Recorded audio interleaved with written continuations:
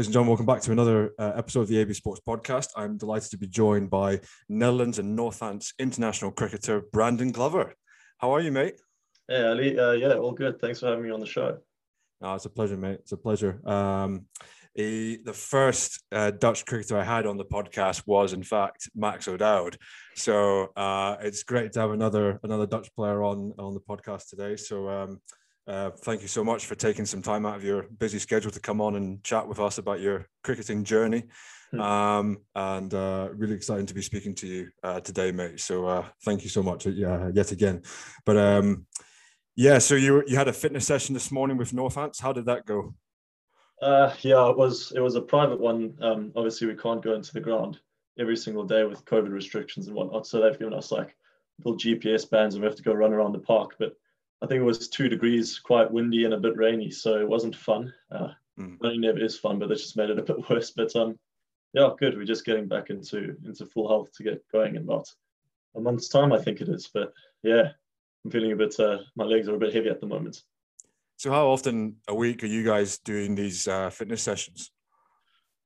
So it's sort of, we've been building up. It was when I first arrived about 3 weeks ago, it was about 2 to 3 a week. Now we sort of have training 3 times a week. So we run in training as well. And then maybe 2 outside, depending on how much I bowled and the workloads and all that stuff. So I'd say about 5, maybe 6 if we're unlucky. But our S&C guy, he keeps tabs on that and he just says if we need to get this amount done and whatnot. But lots of fitness. Obviously, preseason is always big on fitness, which is unfortunate, but we got to do it. Yeah, it's just part of the job, eh? Yeah, exactly.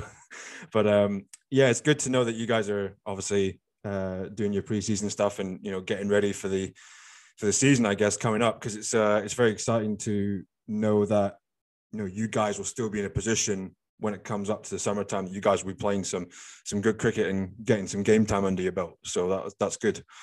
Yeah, for sure. It looks like it's going to be a full season, both internationally with the Dutch and also with county. It's going to be a lot of cricket, so fitness levels need to be high. I think they realize that. That's why we've been doing all that we've been doing. But great to get a full season in, as it looks like it should stay the same.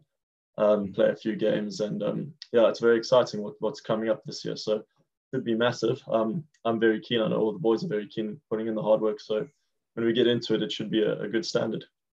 Yeah, absolutely. And I'm looking forward to watching it both at home and I guess on the go, if I'm traveling to somewhere. It would be good to see that as well. So, thank you again for coming on. I've been looking forward to this chat all week. So it's finally happened. It's finally here. So, I want to take you all the way back to when you got started into cricket for the first time. I mean, how did you get into the sport? How did it all start for you from an early age? I grew up in South Africa. Obviously, cricket it's quite big there. I had a family which was quite big on cricket. I mean, my dad, he got me into it at a young age, probably around 5 or 6 years old. We used to have like clubs there. You put me off on a Saturday and let me run around for the whole day, and then he could go have a few beers with his mates in the clubhouse, which I'm sure he enjoyed. Mm-hmm. Just stuff like that, running in the garden, turning the arm over, playing a bit of rugby. So sport was quite a big part of my childhood. School system in South Africa also is massive on sport. As soon as you get into grade 1 or 2, you're already playing team sports either with a club or in school, and you play all of them. You play rugby, football, cricket. I tried my hand at tennis and golf, and that took me all the way through until grade 7, grade 8, and then I sort of realized, okay, cricket's my thing. I didn't really have a favorite sport until I was about 13, I'd say, and then cricket just sort of stood up. But so getting into it, playing with friends when I was a youngster, and you sort of just realize what sports are for you, and you start grinding on those kind of sports. So I was fortunate that we had good weather down there and like big open space where I could just run around and do my thing. But pretty atypical pretty typical, I should say, of a youngster growing up there.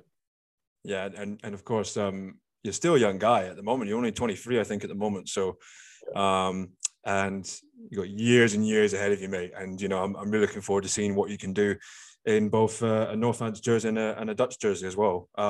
So very exciting times ahead for yourself. But speaking of South Africa, you're born in Johannesburg, and basically there'll be a lot of people asking this question, I'm sure. But you were obviously you play with the Dutch team at the moment. So how did that come about? You getting into the Dutch team instead of the South African team? Because my mom's Dutch, so her family came from Netherlands, moved over to South Africa. Obviously, my dad had me and whatnot, so I've fortunately got a Dutch passport. Hmm. And then I was playing a bit of first class stuff in South Africa. I think I went there for university to Stellenbosch, Stellenbosch University, and was giving a crack with first class team Boland over there. And I was getting along all right, but I wasn't really getting much franchise opportunity, and obviously you need to play franchise in order to get into the national side. So when I was about 21, I think, out of the blue, really, the Dutch national coach, Ryan Campbell, got a hold of me, sent me like WhatsApp saying, mate, we're in South Africa to, I think they were training for the qualifiers in Zimbabwe, the 50 over. And he said, if you want to have a shot, just come up to the HPC at Pretoria, bowl a few balls, we can have a look, see if there's something going on there. So I went up there for like 2 weeks, bowled at the lads, and yeah, they were all very happy that you need to come over. But that was in 2018 in the last year of my degree. So I said, listen, I can't come over for the whole international schedule, whatnot. I can only come for 2 months in international break in June, July. In university break, June, July. So I went over there, played club, and then I got a good vibe from it. I was training with the national team then, and they said, listen, there's real opportunity to pursue like an international career almost straight away. So I thought like I could give it a shot in South Africa, but the opportunities were looking low. I mean, I just felt like this was a move I needed. I was also sort of plateauing from university. I hadn't really put full effort into cricket per se. Obviously, still a youngster, still enjoying the uni life with it. So I thought maybe it's a good thing for me to try an opportunity with the Dutch. So in 2019, moved over, had a full season, and the opportunities from playing with the Dutch, obviously, they're immense. Like the county, you could play a county while playing for the Dutch as well, and that was always a goal of mine. So had a good international season in 2019, and then got the Northants contract. So I guess that's how I got into it. But yeah, by chance, Cambo just sending me that message really sort of changed my life and changed my career. So very fortunate that he somehow heard I had a Dutch passport. Yeah, exactly. And it's good to see, coaches offering young guys like yourself back then an opportunity to represent, yourself on the biggest stage of them all, playing against different countries, etc. And I remember because I was watching this video of you playing for the Netherlands. Actually, I believe it was 2 years ago or 3 years ago in the World Cup T20 qualifiers, I believe, and it was in Dubai, and you were playing against the UAE. And I think you got your final figures, if I'm correct in saying, was about 4 wickets for 12 runs or something off 4 overs. And at one stage when you were bowling your spell, the score was like 4 for 4 in the UAE innings, and I was like, my God, that's like incredible, and pretty crazy. Yeah, listen, we didn't really expect that. I mean, we had played the UAE earlier on in June, July with the Dutch, and they actually beat us 4-0. So we had some revenge to get done there. But I just remember it was a really good day for all the fast bowlers. I mean, Paul van Beekeren, he opened and he immediately got, I think, 1 or 2 wickets straight off the bat as well. So when I came in, they were already 2 down. And yeah, it's just one of those days when it clicks. I mean, my rhythm was feeling good, Paul's was feeling good, and the deck was beautiful. It was a really good cricketing wicket which had pace in it. So we thought, well, let's just exploit this. And yeah, it came off. We were bowling some good pace, and yeah, it's like you look back at it, you sort of at the time it doesn't feel as absurd as it does when you look back and you see, well, 4 for 4, like the wickets were tumbling, but we were just so focused on just hitting our areas, we didn't really pay much attention to, okay, they've only got 4 runs for 4 wickets, you know what I mean? But really special day, and we qualified to go to the T20 World Cup after that victory, which that's what we were there to do. So we were over the moon, and a really, really good day for us in Dutch cricket. Yeah, and you're playing, of course, in glorious conditions then as well. Open skies, no rain, no, terrible weather. So it was a pretty good day for yourselves, I imagine, then. Yeah, no, it was beautiful. Just I think it was 40 degrees, so that was the only downside. Very sweaty out there. I mean, how hard is it playing in these sorts of conditions, knowing that you're going to be playing in 30 plus degrees and playing T20 cricket and maybe sometimes 50 over cricket as well in those conditions? How hard is it trying to maintain yourself and try to keep the consistency if you're bowling a lot as well as batting? Yeah, listen, it's a bit of a shock. We were saying thank goodness it was a T20s and not a test match or 50 overs, because that's a whole different kettle of fish. But yeah, it's the first few days you're quite shocked. You're taking down bottles and bottles of water when you're running in the nets, and you're changing shirts every 2 or 3 hours. But you do get used to it. We were playing at night every now and then, so it was a bit cooler. But I mean, it's tough. It definitely, it's a strain on fitness levels. So we did have to be super fit going into that. We knew it would be hot, so we had trained with that in mind. Lots of what bike sessions, lots of running sessions, gym, etc. So we had prepared. Like I said, it's always still a bit of a shock, but you've just got to, I think, get in the mindset like those are the conditions. It is going to be hot. It's going to be tough, but we have a job to do for our country here. So let's just run in and bang it in. And you got 20 overs for us as bowlers. You only have to bowl 4. So just leave it all out there. When you get back into the hut, you can have a rehydrate. You can pass out on the floor. Like we were saying, we don't care what we feel like afterwards, as long as we zoned in, we do our job, and then you can do whatever you want after, cry afterwards or whatever. But yeah, you do get used to it, and it's I think it's better than the 2-degree weather we're gonna have in preseason here. But that's a different thing. It's yeah, it's just about mindset fitness, I guess, and it's a lot of fun as well. Especially playing in that big stadium. You know, you're on TV. That just adds more energy, and you get buzzing. So the weather sort of becomes a secondary factor as well, which is quite cool. Yeah, absolutely. And I myself have played in those type of conditions before as well, so I completely understand where you're coming from on that. So because I mean, it is very difficult. I must admit, playing 30 degrees, and then one week you're playing less than 5 degrees on some occasions. So as you said, it's all about the mindset and how you adapt and how well you can adapt. Sorry, on that day. Yeah, no, for sure. Mindset's a massive part of it. You just got to push through. I mean, there's no, if you start slumping even a time, but you're going to get whacked around, and that's just not good for you or the team. So just prepare with it in mind. Know the conditions you're going to play in, and sort of adjust. Like we had a series, T20 series, I think in Ireland, Malahide, and then it was freezing, like between the single figures, windy and all that stuff. And then 3 weeks later, we're in the 40-degree heat. So you just got to mentally prep for it, I guess. And then when you get there and you start actually running in, you training, you bowling, batting, you get used to it, I guess. You start focusing more on the cricket side of things rather than the weather side of things. So that's I think that's just the mindset that we have. And yeah, you just end up playing cricket and having fun. I mean, it's all a lot of fun as well. So we love being out there, regardless if it's cold or if it's hot. You just get on with it.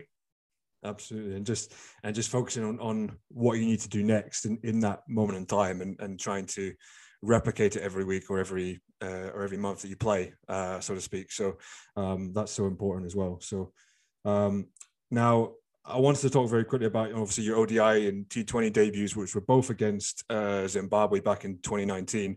Obviously, I mean, what was it like for yourself? Obviously, getting to that stage, wearing the jersey, and how did you hear about the news? How did you hear that you were going to be playing these games? Yeah, so like that was 2019 when I moved over properly for the first time. So when I heard that I was in the general squad, I was very chuffed. Obviously, I mean, it's years and years of putting in big effort into cricket, hoping something goes right, hoping you get that break. And to hear that I was in that, I sort of thought like, this is my break. This is how I can start making a career and a name for myself and kick on. So I was over the moon, put in plenty of effort for it. So very chuffed. And then when I knew I was going to play, like actually go with the touring squad, I think we were in Guernsey or something. I was on an A tour with the Dutch, and our captain came with us, Peter Saylor, and he said, "Listen, you're going to be picked. The team's coming out in 4 or 5 days, so just keep it hush. Like don't really blurt it out or whatever. But just get on with this A tour, work on what you need to, and your next game will be against Zimbabwe." So I was like, okay, epic. Like, so it was a really good A tour. I ran in and just I remember thinking like, this is it. I can really begin my stuff from here on. And yeah, very good feeling.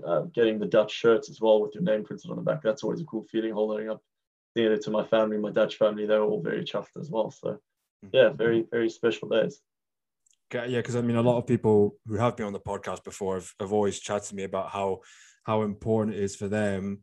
Obviously, because their family's been supporting them throughout their careers up to that stage, and then they get so excited, and then they're over the moon. They're so happy. They're you know, they've got messages left, right, and centre, whether that's text messages or emails, etc., about it. So yeah, I think it's special for any player getting to that stage and wearing the jersey for the first time and playing on the biggest stage of them all as well. So yeah, no, for sure. And getting messages from all around the world is also very cool. A lot of my mates in South Africa saying, "Oh, you traitor," and all that stuff, having a little jig.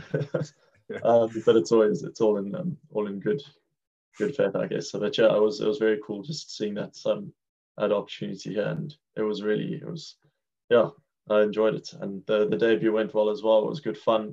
The team absolutely awesome, having me as a new kid kind of thing. I had senior players, which I was obviously a bit nervous meeting these guys, saying like, you've seen them play around the world, you know how good they are, and they thought maybe they might be like, you know, stand aside youngster kind of thing, but they were all very inclusive, and I absolutely love the Dutch team. Everyone there is a very good guy, and we're all working hard towards a certain goal. So I absolutely love it. Yeah, and speaking of the Netherlands and Northants as well, obviously. David Ripley is your coach at Northants, and also Ryan Campbell. We mentioned him earlier about how he's your coach at the Netherlands as well. What's it like playing under these two guys? Are they similar in their sort of approach to games, or are they slightly different? Nah, I think they're two very different personalities. Cambo, he's an Aussie. He's quite I wouldn't say uptight, but he's very like straightforward, blunt, energetic as well. Like he can be quite strict. I mean, very, very, very strict, which is good. But he's a fantastic guy as well. I love being around him. And Rips is more laid back. He's definitely more chilled than Cambo. They've got different coaching styles completely. Well, not completely, but there are big differences. But I guess they just manage their players in a different way. And in the end, this goal is the same: to win and to get the best out of everyone. And they both know how to do that. They're both very cool guys to be around. They're very approachable, if you know what I mean. Like you can go say, listen, I need help with this, or they'll come to you. But yeah, they're certainly different. I think all coaches are different. All coaches bring something else to the table. So the fact that I get both ends, I get Cambo and I get Rips. One more chilled, one more which will kick me in the ass kind of thing. And Cambo does like having a dig at me, which is cool. I don't mind it at all. He's always after my batting as well. Which isn't the best, but that's another story. So yeah, I get both ends of the spectrum. I get to see what the one guy wants, what the other guy wants. One's been in the county system for ages in Rips, and then Campbell obviously has played for Australia. He's been in the Australian side, their setup and everything. So they just give you different experiences, I could say, and really can develop you as a cricketer. And you take the positives from both, and there are plenty of positives from both sides, and then you can sort of just grow yourself from there. But yeah, there's also sort of common ground in my bowling coach, Chris Little. So he was with the Dutch side, and now he's with the county side. So he's always that sort of that leveler which I can go to as well, which is great. I saw a really funny video on, I think it was the Netherlands cricket like homepage website, and it had Ryan Campbell in it, and he was talking about Max O'Dowd's haircut, because it literally is like so long, it's like down to his shoulders, you know. And he was like, cut it off, you know, I wish it could be cut off. So, but I like his haircut, I really do. I don't think he's ever getting rid of that, to be honest. It's his sort of, he says, it's international trademark. Yeah, it's sort of that thing he has to have for life, basically. Yeah, no, for sure. He's going to keep that. He stands out and he plays great cricket with it, so fair play to him. But yeah, with Cambo and the jokey side, he's got full of banter. He's very close with the lads as well. So when we're outside of cricket, it's all there's a good friendship there between everyone, and everyone's on a good standing. But then when it's time to get down to work, you know, it's time to get down to work, if you know what I mean. So, which is good. That's how it's supposed to be. Yeah, absolutely. But now, Brandon, we all know you as a seamer from, you know, an early age when you got into cricket. But have you ever done a bit of spinning now and again, or has it always been seam? No, I've never really dabbled seriously in spin. Since I was a youngster, I was always a seam bowler. I always had my action going towards seam, so spins never really crossed my mind. I mean, sometimes I go in the nets and I lob a few pies down for batsmen or whatever if they need me to be, but I'm really awful at it. So I think the most spin I get is off my slow balls. But yeah, I do try work on my batting. That's one thing. So spin's always just been another thing. It's just fast bowling and batting, I guess, but my batting hasn't come along too well. Have you sort of like progressed from I guess, medium fast bowling to then quick bowling, or has it always been quick bowling hands down? I've always sort of been a fast bowler. I mean, as fast as you can get when you're a youngster, when you're 12 or 11. Like, obviously, no one's really bowling quick, but I was always, I could say, slightly quicker than the normal kid. I always wanted to be the fast bowler. I was always the opening bowler kind of thing. So, I mean, it's something I've just grown up doing. I wouldn't say I was particularly rapid. I only started really getting quite quick when I was around 15. I remember I had a good experience, or bad experience at the time in grade 9. I think I was probably the third quickest in the team in January, whatever. And I ended up getting dropped from the A team. And for me, cricket was like everything back then. I mean, it's still a big part of me now, but obviously when you're a youngster, you're in an all boys school, like you need to be good at your sport. So I was heartbroken, went to the B team for a game. And then from then on, I just decided, nah, I want to be the quickest. I want to be the main bowler. So just work my ass off. And then I think it was the gym work, started putting on some good kilometers onto my bowling. And when the second season or second half of the season came in September, October, I was bowling quicker than all the other 16-year-olds and all 15-year-olds. And I even got put into the firsts with the likes of Kagiso Rabada. So I was like, well, that's 6 months of good stuff. And then from then on, yeah, I've always just been trying to put it down quicker than everyone else, I guess. Speaking of Rabada, I mean, he's been one of South Africa's quickest bowlers. He's been one of their consistent bowlers as well. He's always been taking wickets every year. He's been playing, and he's played in several sort of competitions around the world basically as well. So how good is it for you, having that opportunity to train with someone like that? Yeah, it was epic. Like I said, when I was 15, I think he was 17. He was already a big superstar in schoolboy cricket. He was already playing SA 19s, Lion under 19, Gauteng under 19s, all those things. And we all knew he was the quickest schoolboy bowler in South Africa and whatnot. So the fact that when they said, I didn't know he knew I existed or whatever, but then they said, okay, young Brandon, you're gonna go open the bowling with KG next game. You're making your first team debut. I was like, okay, well, that's pretty wild. Yeah, just having that opportunity as a kid, just to see what he did, see how he went about his business. When he went to the gym, you follow him, kind of thing. You see him bowling, you see him batting, fielding. You just you learn from the guy. I mean, he was already playing, I think, first class as well at that stage. So I was like, well, he's pretty much professional. This is what you need to do as a professional in order to get to that level. So that experience just, I think it really benefited me, because from 15 until 18, then I could start working like he worked and doing the things which you see him doing and all that stuff. So yeah, and great inspiration, great guy and everything. So yeah, real good. The only not good thing is when you have to face him in the nets as a youngster or get in the slips to him. That wasn't great. I must imagine, yeah, because he's that sort of guy who can bowl obviously very quick in the net. So you don't know where he's going to bowl it, whether it's going to be short or on the full or a normal delivery. So you can't really tell when you're in the nets, when you're facing him, sort of thing. Yeah, I think the worst was because he used to trundle in off a 5-step most of the time. I think that was most of fast bowlers things. Even I did that towards the latter end of school.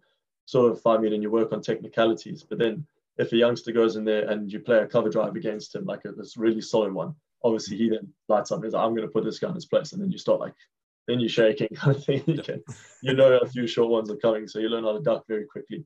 Ricardo Vasconcelos, my housemate, was playing for Northants. He was on the receiving end. I remember very distinctly. He came in, I think he played a pull shot of KG off a 10-step, whatever.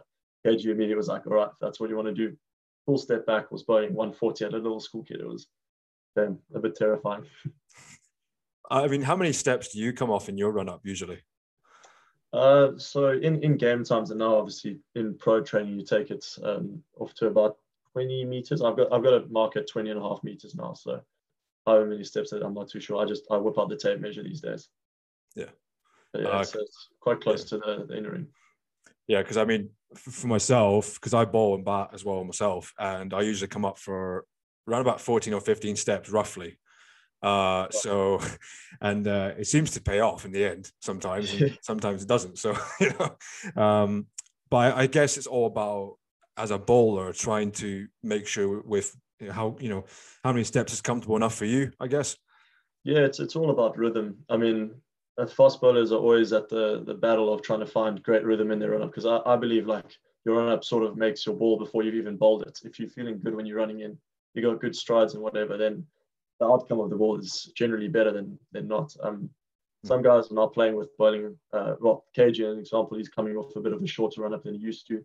I've shortened mine a bit, but then again, mine's still long. So some guys, like Mark Wood, you see, he comes off he was a short one. He's now gone into a long one. So it is a very personal thing. It's not like I can tell you, no, you'll bowl 140 if you come off a 20 meter, because that's just not how it works. It's just about feeling, how you're running in and how you approach the crease, I guess. But yeah, jury's out on what's best. But I think what's best for you, you just got to run in, feel good, and if you're feeling good and running in good, you'll be able to bowl.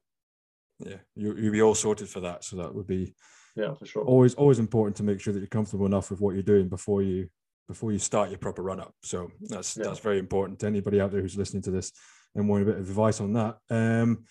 Now, as a bowler yourself, what sort of things do you usually try to work on? Say, for example, you come up to a train session one day and you've got a certain, a few things in your head that you want to work on. What are those things for yourself?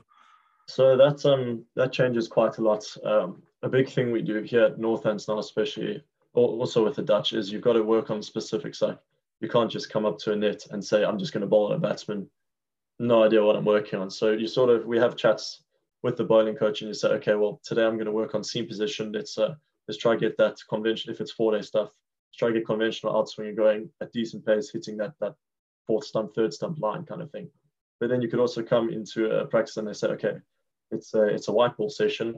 You don't have much of an off cutter. We're going to work on an off cutter the whole day kind of thing, or a leg cutter or depth training. Sometimes we'll have a training in the morning and they'll say you're bowling the power play in the top 4 overs for T20. So then you're sort of hitting 5-pad. That's your goal. You're hitting 5-pad every single ball, few variations, whatnot. And then later session they'll say, okay, now it's Yorkers, and you'll run in and you'll bowl 4 overs of just Yorkers kind of thing. So it's driven on the situation, driven on what kind of game we're playing, what's coming up. And also if you've had like a bad weekend per se, you had a 4-day game, you weren't swinging it, or you were a bit all over the place, then you'll put down some beacons and say, okay, 3 hours, I'm just going to bowl like 10 overs of hitting cones. That's it. You're going to just hit your area. So it's very dependent on the situation, what's going about. But it is very important to have a sort of a plan. Like you can't just come in and say, I'm going to put a batsman over there, let me just bolt him, because then you're not really working on anything, are you? Yeah, because I mean, obviously a lot of amateur clubs do it. I mean, they usually have, they come to a net, they put, a certain amount of cones down in front of the wickets, and then they sort of try to always aim for, a particular colored cone, for example, and trying to replicate that over and over again. But it's not just about that, is it? No. I mean, there's plenty of things. Like I said, the cone thing is important, especially for youngsters. You need to be able to have control of where you're bowling. So it's a big aspect, but there are other things, especially if you want to like play in the higher leagues, then you're going to have to start having a few tricks up your sleeve.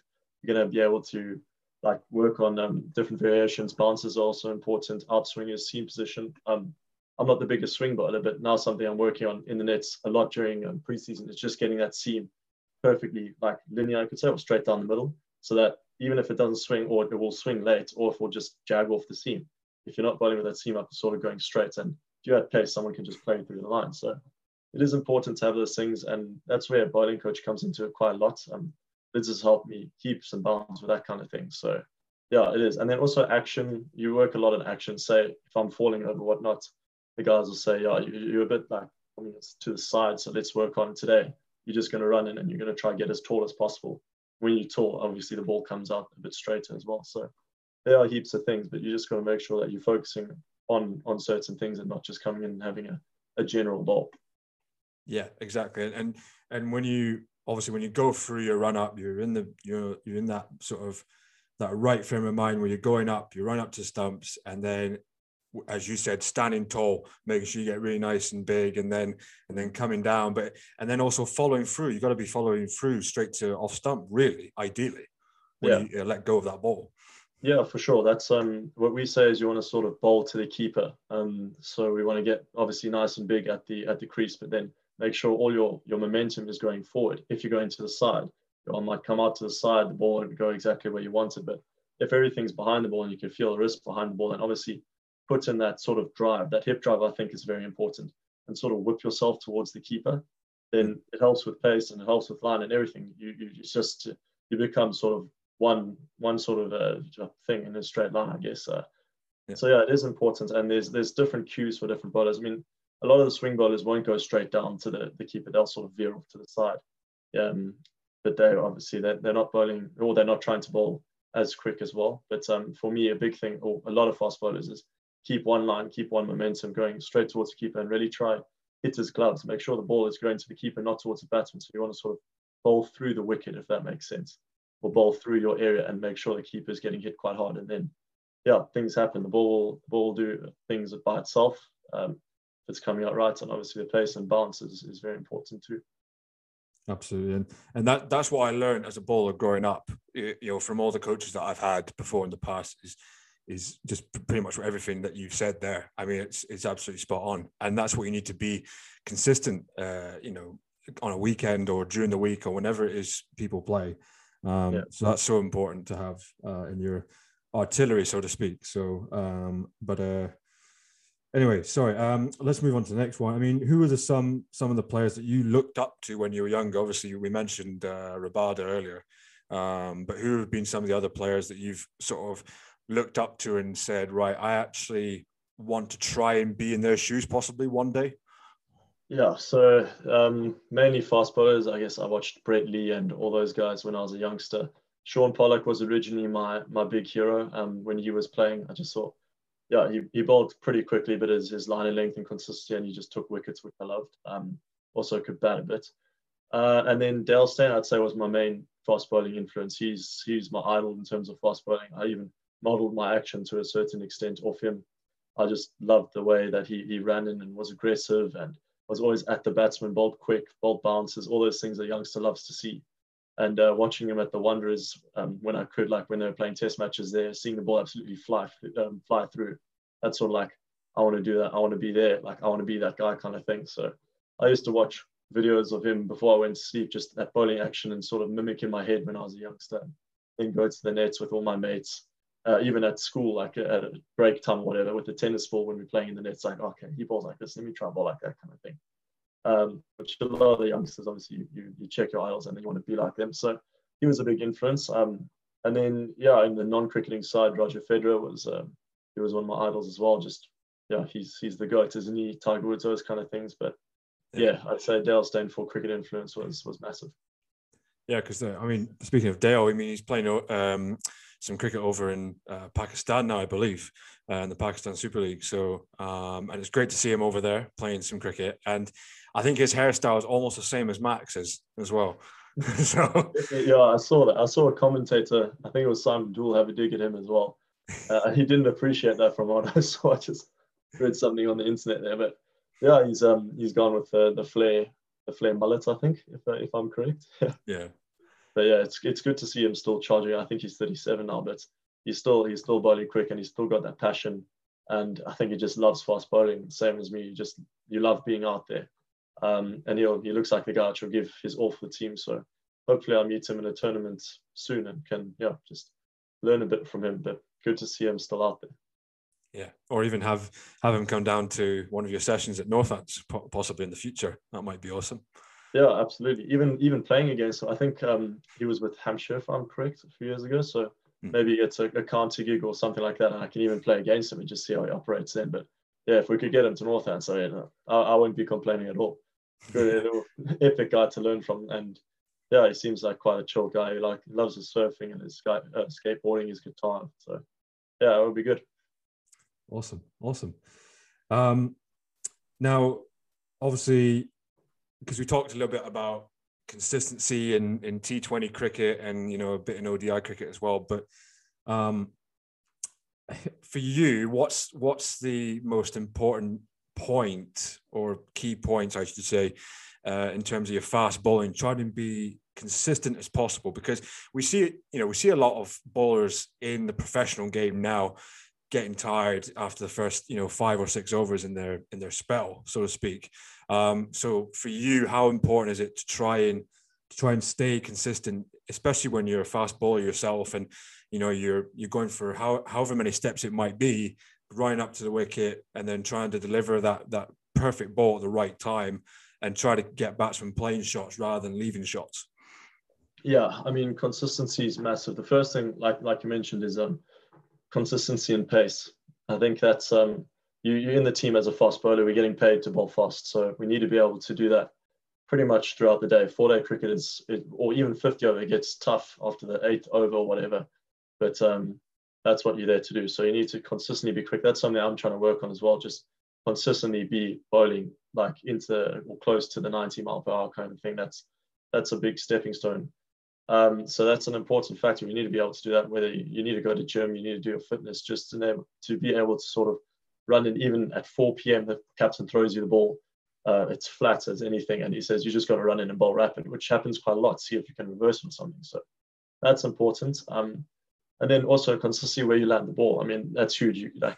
You see, you can't be spraying it. I guess these days, like sometimes you can get away with it with pace, but in the professional ranks, if a ball is bad and you're bowling quick, it's sort of even better. They hack through the line, especially in T20s. I mean, you miss your mark, guys will swing.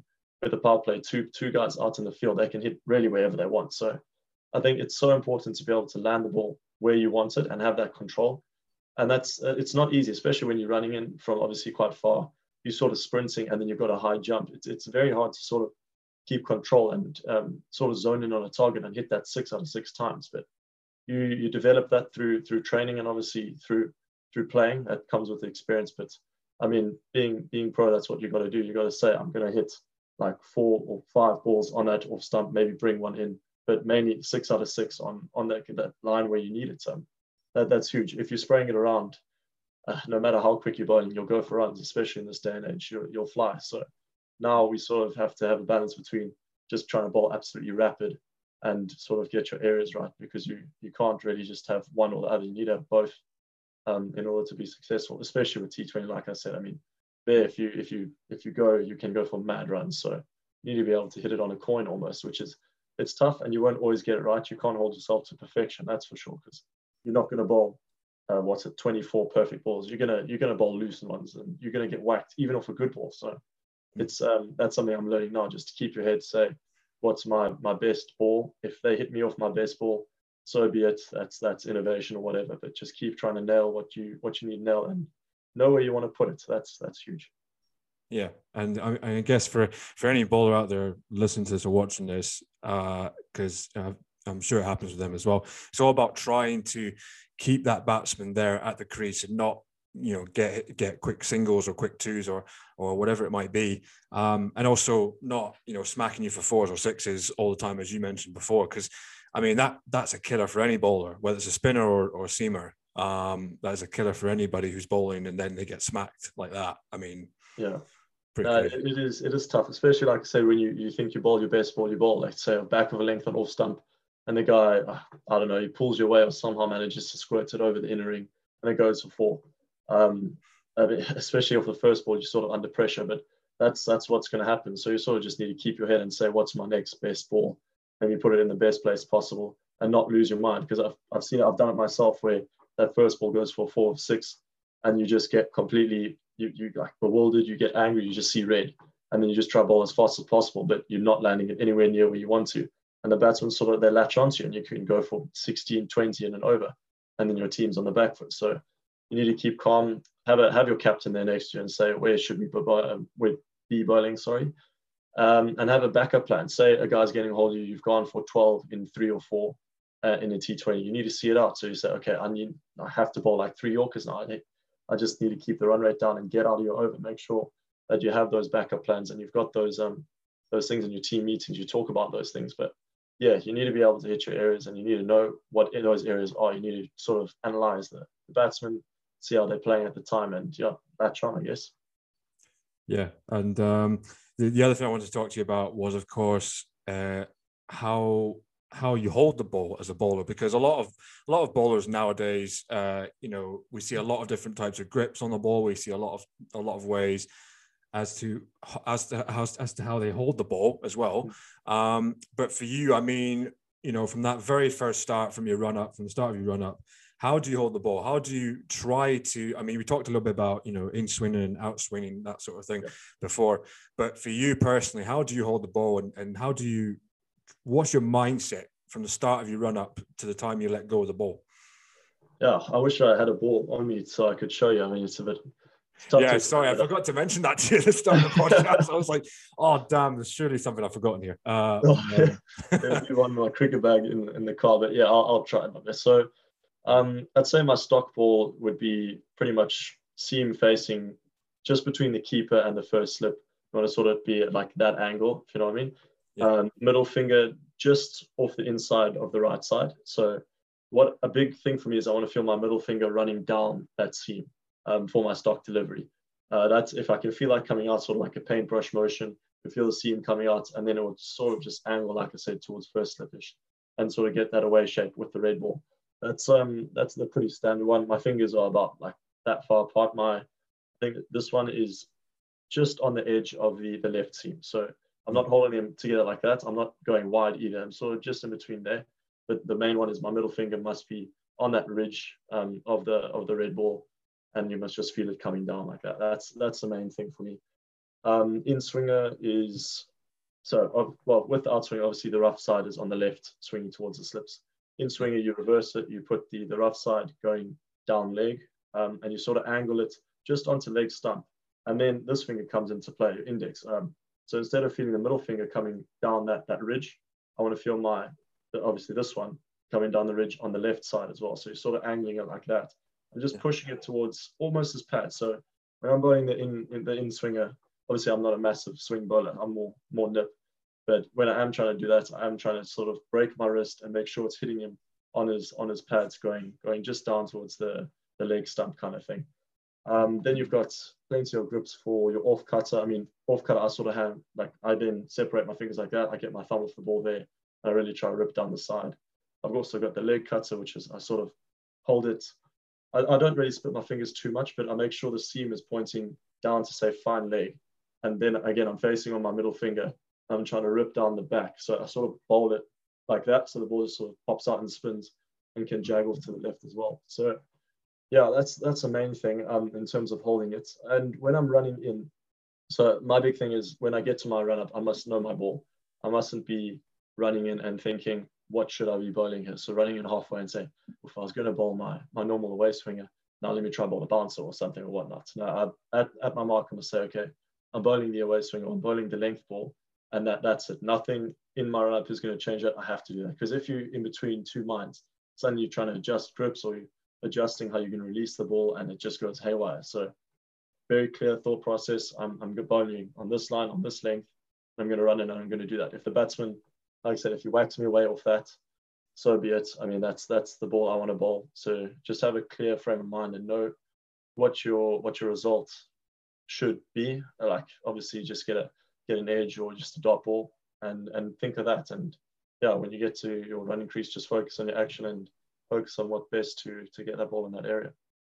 Yeah, and I see this now and again as well. I mean, I see a lot of bowlers coming in and sort of hesitating, I guess, at the last minute because they think, oh, should I bowl a Yorker here? Should I bowl it short? Should I bowl it full?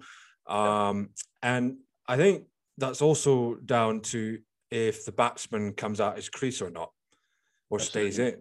Because a lot of the time you see batsmen sort of being able to read the bowler straight away and know exactly where it's going to be bowled. And then hence why they use their feet a lot as well, both against spin and seam. So yeah, no, that's a big thing. Often our batsmen can see, like you said, they pretty much know the ball you're going to bowl straight away. They can, in T20s, they can read the field. If you've got 4 on the leg side, immediately a batsman knows probability is going to be short or it's going to be on my legs because we want them hitting there. So, I mean, it's a whole nother story. So the only time I'd say is when you change your mind is when that batsman does sort of move out his crease. That's adaptability. You've got to train for that, which we do. So say I wanted to bowl just a regular Yorker, and then as I'm loading up, I see the batsman sort of flying out his crease and he's going to charge me. Then you can't bowl the Yorker. Obviously, it will be a full toss and he'll just whack you. So then you do need to change it, and you've sort of got to almost bank for that adjustability. So whether it's you still bowl the Yorker, but you go the Yorker, or you go wide, or you just bring the length back, or you bounce them, or you get a slow ball. You've got to train those things, and that's the beauty of T20 cricket these days. There's a lot of adaptability in it. There's a lot of okay, I planned for this, but that's not what I can do now. I've got to change it, and that's where you see the real talents in T20 cricket. They're able to do that. Even batsmen, they sort of adjust as a bowler bowls the ball. like they go for a reverse sweep or something. So it's an exciting format, and you've just got to be able to, yeah, like I said, adapt and change your ball in a sort of a second of an instance. But ideally, you would want to sort of say, this is the ball I'm going to bowl, and only in those extreme circumstances then you have to change. Like if you're shuffling around, but you do have to change them. But just make sure you've trained for that. But otherwise, I'd say like same thing. He moves around a tiny bit, keep your ball the same. Keep bowling to your field, like I said, with the four guys on the leg side, you have to bowl it shorter or you have to go on his leg stump. No matter what he does, you still have to get it in that area to make him hit there. So it's a lot of, this is where I want to be hit. I'm going to bowl the ball, so that is where he has to hit me, kind of thing. That's a big part of it. Yeah, absolutely. And I think it's all about, because you can replicate it in the nets as well at practice, you know, just getting down there and knowing what you have to do in order to get wickets and to change it as well, you know, halfway through your spell as well. I mean, you got to think to yourself, right, this guy's hitting me here, or this guy's reading me. What do I need to do here to change and change my type of delivery or to get a wicket either way, you know? Yeah. So I think that's very important for any youngster or any, you know, older guy, experienced or not, you know, it still goes for everybody. That same concept, I guess. Yeah, absolutely. It's all about having your plans and practicing those scenarios. Like I said, you could be bowling the best length ever, but some guy it's his day as a batsman. Some batsmen just see it well and they're whacking you. And you say, well, I'm bowling my best ball here, but he's still whacking me. You do have to have that plan B. You do have to have those other options. So work on those. I mean, in 4-day cricket, it's a bit different there. If you keep getting your length, you keep getting the consistency in that area, you should get rewarded for it. Not often are too many guys trying to hack out. And even if they do, you get chances with the red ball moving around. It's the white ball, which is where you can get really punished if you don't have a plan B. And with these short formats like T20, even the 100, I think that's going to be a blast fest as well. So you need to have plans and to different batsmen as well. But that's where all the analytics come in and all of it, and just training those situations in the nets and everything. But yeah, you need to be able to sort of improvise and adapt. Yeah, absolutely. But let's talk very quickly about obviously your current club, Northants. Why was Northants that one club you wanted to go for? Did you have any other offers to play anywhere else in the county championship? Yeah, after my the qualifier which you spoke about, I had a good international season. So I had one or two counties approach me. I got an agent and he was doing the rounds, and there was quite a bit of interest, which was obviously nice to hear. So I was very chuffed with that. But Northants, I did sort of have ties to, in that my best mate Ricardo Vasconcelos, he was playing for them. He had been telling me all about them. I'd come over once or twice to play in their second team to sort of like get the feel and try out a bit. And then the bowling coach of the Netherlands, Chris Little, he then moved to Northants as the fast bowling coach as well. So I just thought, like, good environment. I'm sort of familiar with it through Ricardo. Lids is there. I've worked with the Lids for 2 years, and he knows exactly what makes me tick. And he knew he had a plan for me in what I need to work on and what I need to do in order to take it to the next level. So I just sort of if I'm around that kind of setup the whole time, then I can only improve as a cricketer. So they gave me a nice deal, 3 years as well, so I could really work and improve. And I knew the town. I'd even played an S19 game here in 2014. We came to the stadium, and I had a feel of the town and everything, and had a feel of the team through Vasco and all that stuff. So it just seemed like the best option for me to develop. I mean, it's a nice ground. It's got a good indoor center. The coaching structure is great, and the lads are very good as well. So yeah, it worked out. Awesome. Well, I hope it goes well for you down in there in that club. I mean, I've heard very good things about it, and it's going on the up, so to speak. So, yeah. And it's good to have youngsters coming in and playing for, you know, these types of clubs and getting good game time under their belts and learning from some of the best players within the country as well. So. Yeah, absolutely. And we got a good young base coming now. I think there's 5, 6, 7 good youngsters all around my age. So that can really push the club up as well. And then you've got a very senior side of it. So we can learn off those seniors. I mean, I've been learning through Ben Sanderson. He's an absolute wizard with the ball. So I've been sort of watching him in the 4-day stuff, getting to terms with what he does. And the youngsters as well, the batsmen are learning off like Rossa and all of them. So it's a good mix of young and old. And yeah, I think the club's on the up. Awesome. Well, yeah, I hope it goes well for you, and hope you'll be at the club for a very long time. So, Thank you. but Yeah. here's hoping. Well, it depends how things go in the future, I guess, for yourself and what you want to achieve out of your cricketing journey when you gradually get older as well. So, Yeah, for sure. but yeah, Northants is, I guess, been one of those clubs which has really helped develop players and get the best out of players as well. So. Yeah, you see, there's been a heap of cricketers coming through, like the Ben Duckett's, Ollie Stone as well was there, David Willey. So it seems to be a very good place for youngsters to get in and really learn their cricket. And yeah, I mean, it's a fantastic club and going from strength to strength. So yeah. Awesome. Well, we've got some quick fire questions here to finish off with, Cool. and these have been always so fun to do with a lot of players that have come on the pod before. So, Yeah, they're always good. But yeah, let's give them a crack and see where we go with this. But who is the fastest player in the squad? In terms of running or bowling? I would say running. Fastest player. We haven't really had many sprint offs as yet. Obviously, last season was a bit weird with COVID and whatnot. But if I had to take my crack, probably I want to say Emilio Gay or Safe Zabe. They seem quite light on their feet. Yeah, I could actually give you that answer on Monday because we've got a 2K time trial and we'll have a few sprints as well. So I mean, well, let's get in touch on Monday then. Yeah, the timing is just 2 days off, but yeah. I'd wrap it on them. There's a lot of fit guys as well, which can long distance, but I'd say sprinting, probably Safe or Emilio. They look like they can hammer it away. Awesome. What is your favorite moment in your career so far? Favorite moments?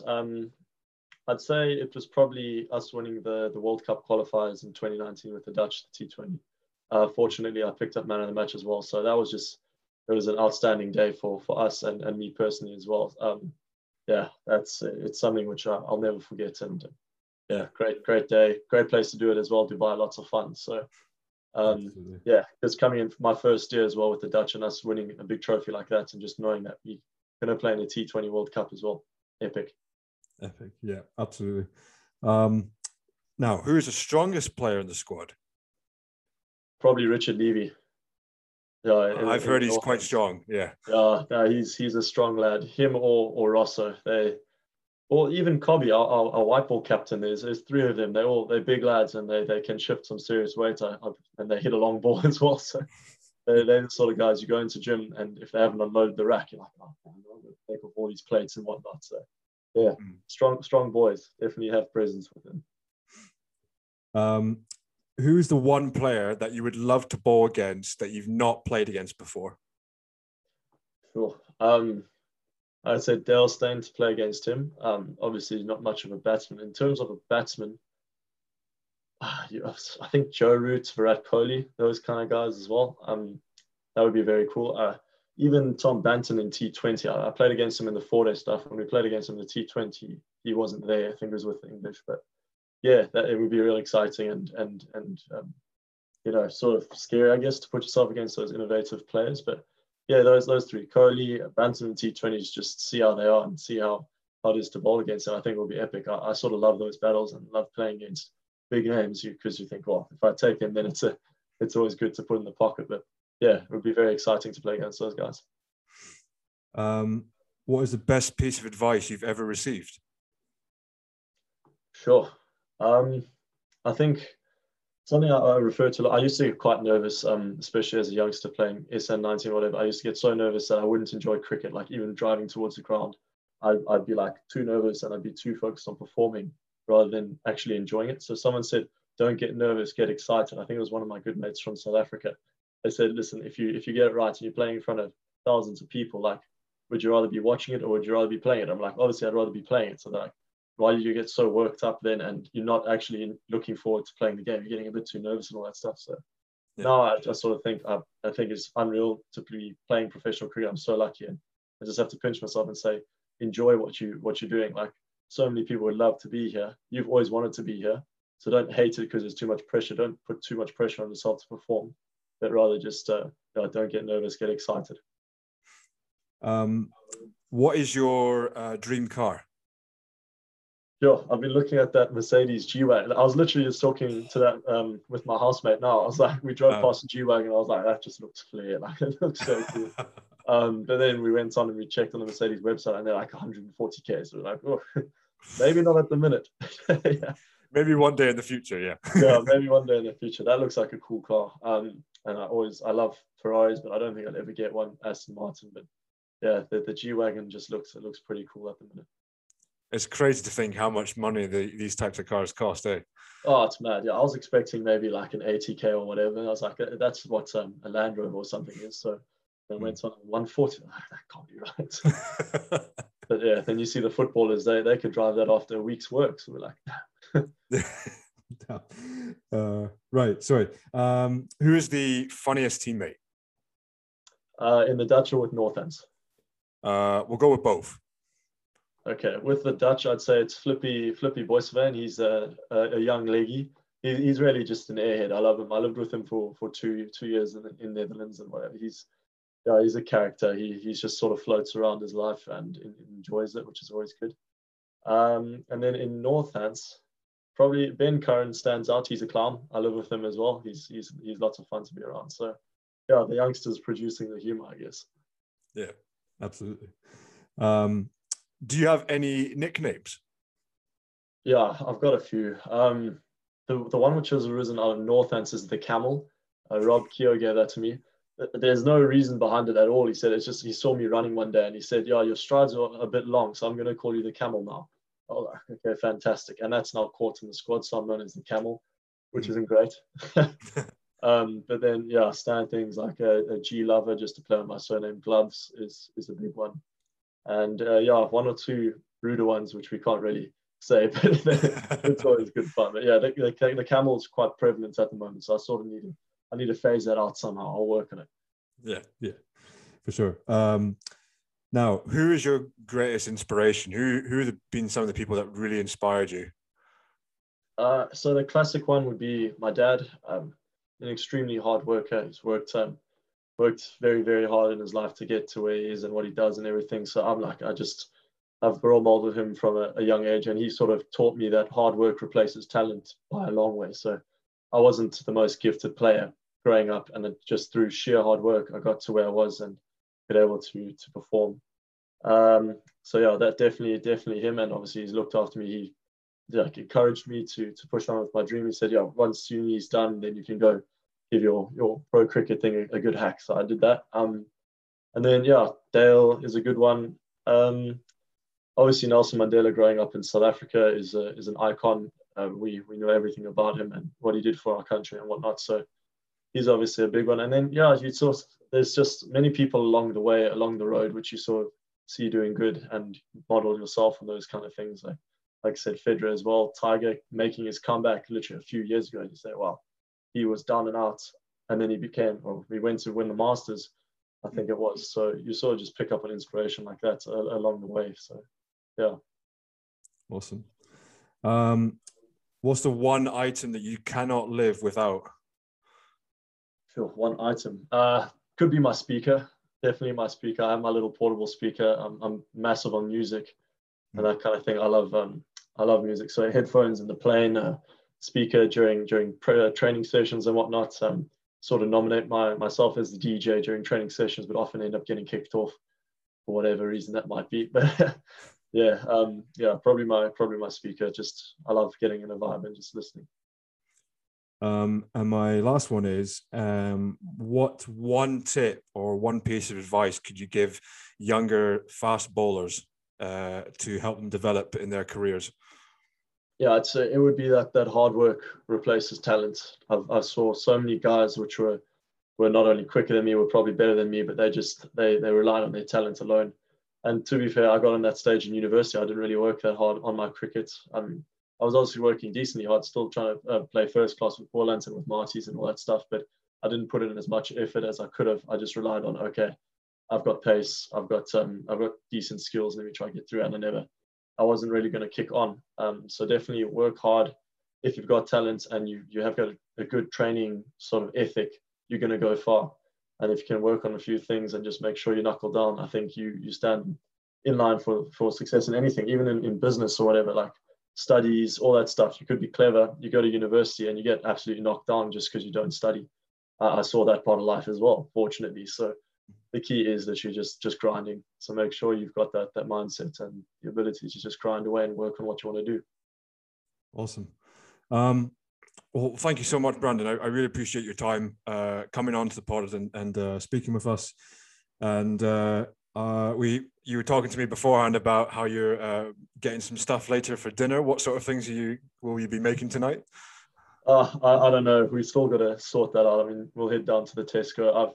I've only got like 3 good meals at the moment. I sort of rely on Ricardo to do the cooking. I'll just clean up, but maybe a chicken pesto pasta or something easy and something filling. I mean, I'm extremely hungry and I always eat a fair bit. So yeah, definitely something filling. Nice. Well, I hope that goes well, and I'd be delighted to have you back on the pod in the near future as well, mate. So, yeah, take care of yourself and have a good weekend, and we'll see you again on here very, very soon. Thank you so much. Yeah, thanks, Ali, for having me. I had a lot of fun. Yeah, definitely come back on it soon and have a good weekend yourself.